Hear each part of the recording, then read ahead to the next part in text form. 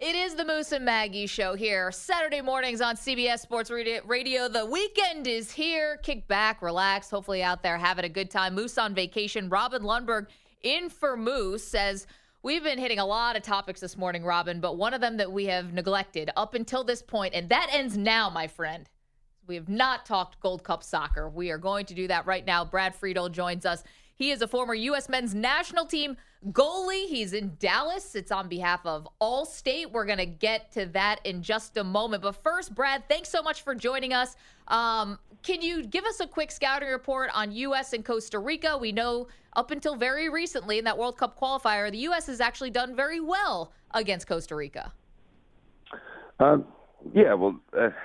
of all, good morning. Good morning. Hi. Hey. Costa Rica, U.S. We've had a long rivalry. In Costa Rica, we don't have a very good record at all. Very difficult team to play on their home soil. They've got an incredible fan base. But here in the United States, we do very well against Costa Rica. Now, this is meant to be a neutral tournament, with it being the Gold Cup. It's not World Cup qualification. However, it is on home soil. In saying that, they're a very good team. I mean, very rarely, I know that the one game, the 4-0 game that was just recently over in Costa Rica, that's not the norm. The games are generally very, very close. I anticipate the game to be very close this evening. Brian Ruiz is a tremendous player that Costa Rica has. But the United States has some very, very good players as well. And I think it's been well documented that 6 players have come into the squad on the changes, 4 of which are very, very experienced, and one's a really exciting player, Darlington Nagbe.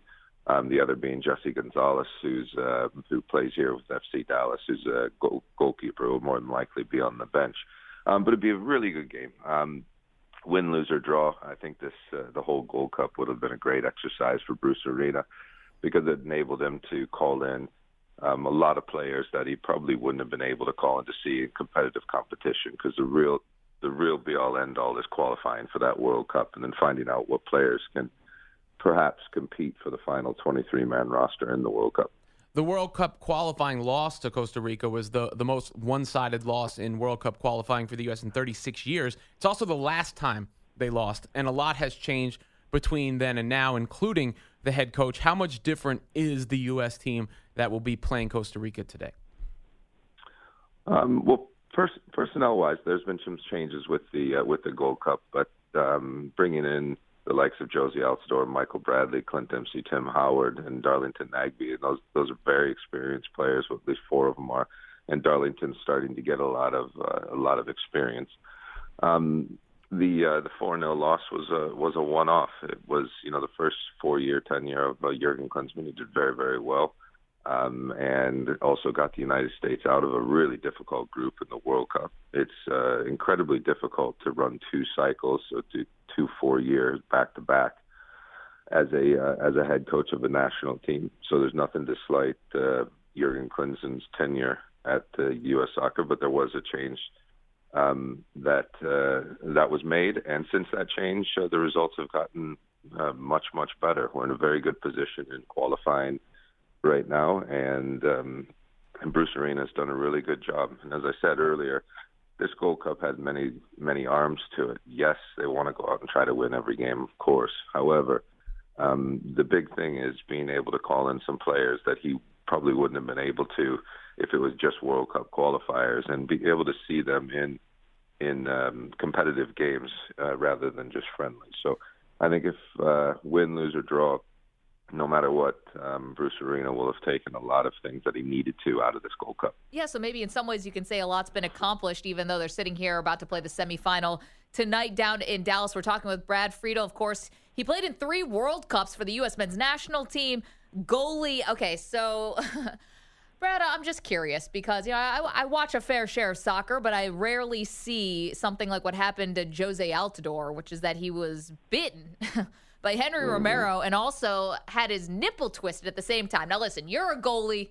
Nobody's going to mess with you, Brad. But you've been around soccer your entire life. Was that one of the craziest things you've ever seen, or guys go to much greater lengths than that to try to get into an opponent's head? Well, guys will go to great lengths to get an opponent's head. Lara, the coach of El Salvador, is a very animated figure. As the head coach of the under-19 national team, Lara was recently the under-20 coach for El Salvador, and I've coached against him. His teams were very physical, and he was animated on the sidelines. I think in the game that we played, he got sent off in that game. And his players will try to do things to throw the opponent off. The only other time I've really seen somebody bite someone will be Luis Suarez, Right. when he bit Ivanovic from Chelsea, and then when he bit Chiellini from Italy. I think that's the only time I've seen somebody being bitten. As far as getting a nipple twisted, I'd never seen that, and I've been involved in this game a long, long time. But people will try to throw other players off. I mean, I've been punched and elbowed and spit on and all sorts of things. I mean, it does happen. I'm not saying it's the norm, but when it does, you have to keep your cool so you don't get sent off, especially if the referee didn't see the first incident. Tim Howard said you can't go around biting people. That's crazy. He said the nipple twisting should be allowed, but the biting is no good. It's an understatement, I completely agree. But speaking of Tim Howard, goalie to goalie, how impressed are you by his continuing brilliant play? Yeah, so Tim, with the goalkeeping, we've got two very, very good goalkeepers, Tim Howard and Brad Guzan. Tim is now, I believe, 36, 37? Is that correct? You probably have your notes in front of you. I played until I was 44, and as a goalkeeper, you can play many, many years, as long as you want to mentally, and then you have to be lucky with injury and keep yourself incredibly fit. I think a lot of people think that the older you get, the more rest you need, and I think it's the exact opposite. The older you get, the more you need to train, because your body, when you take the rest, that's when it will start to break down. But Tim's been a tremendous servant for U.S. soccer. Brad Guzan's been a tremendous servant for U.S. soccer, and they've got a couple of goalkeepers, younger ones, that will hopefully be able to compete with those two to keep them on their toes. Jesse Gonzalez is one I mentioned earlier from FC Dallas.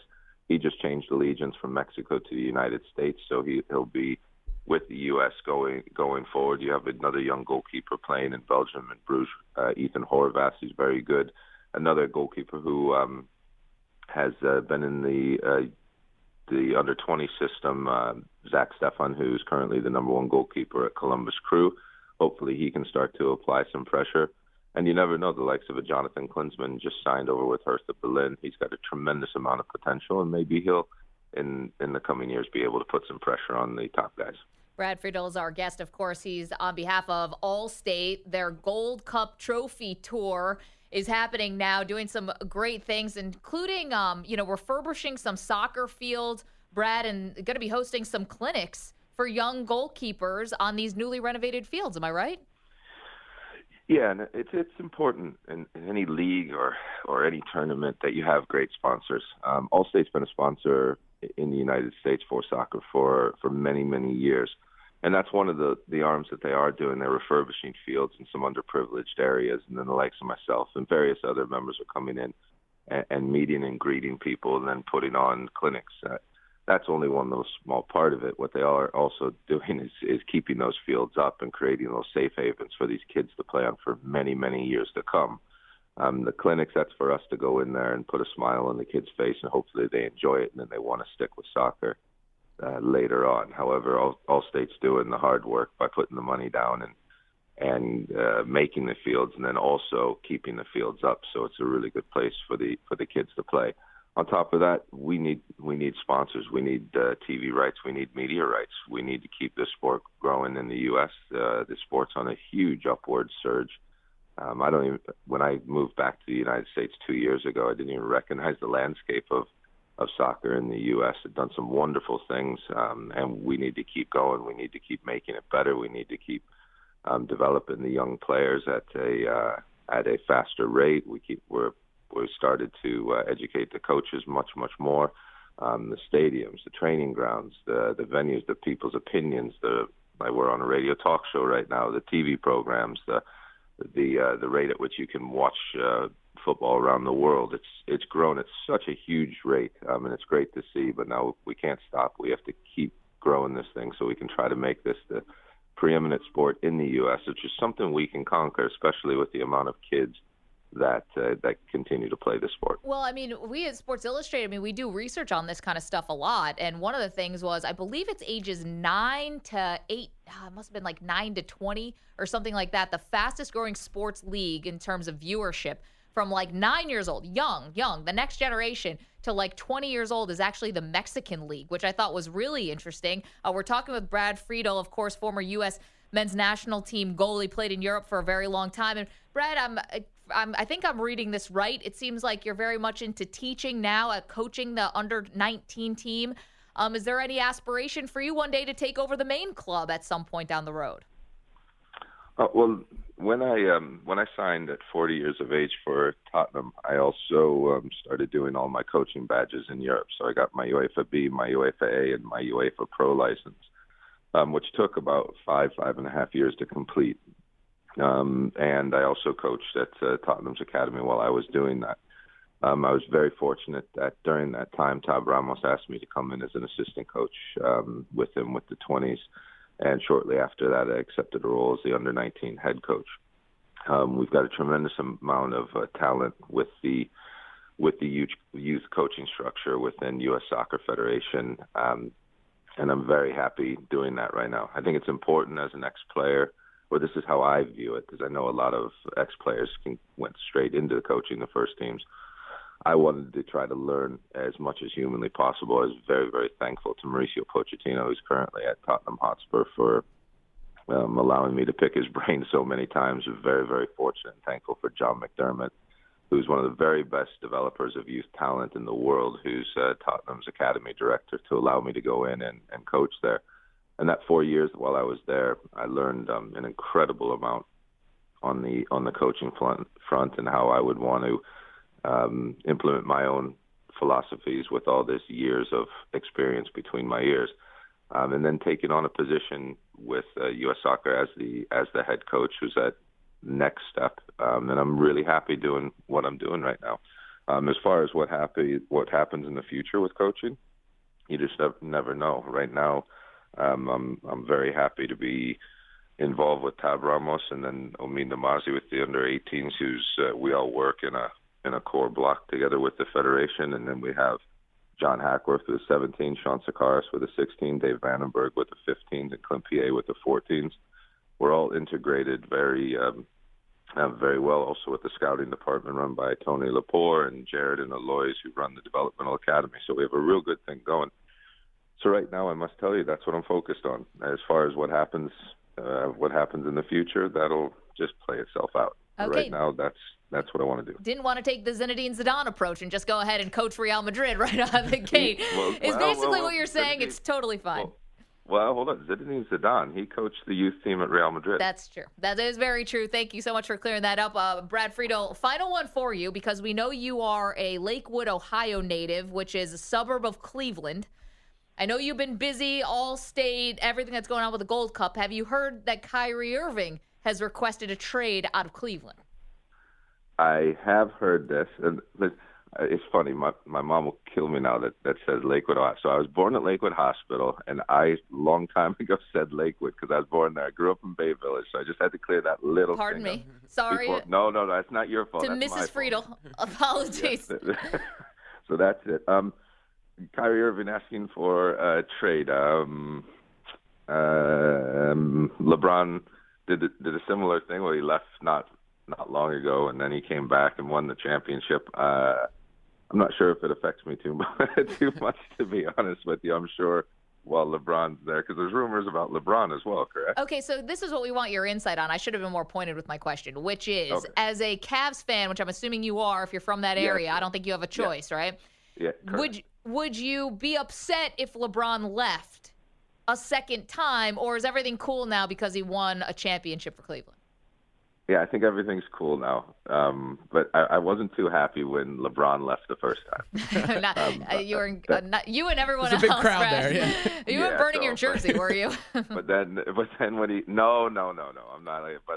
But then when he came back and they won a championship, then that's cool now. And it's I understand all the market caps. I understand what you can and can't achieve in Cleveland as opposed to some other markets. So now he's won the championship. I understand the rest of it. Brad Friedel, on behalf of Allstate, the Gold Cup Trophy Tour in full effect. Brad, thanks so much. Enjoy USA Costa Rica tonight, and hopefully we'll catch up with you soon as this World Cup cycle gets underway. Thanks very much.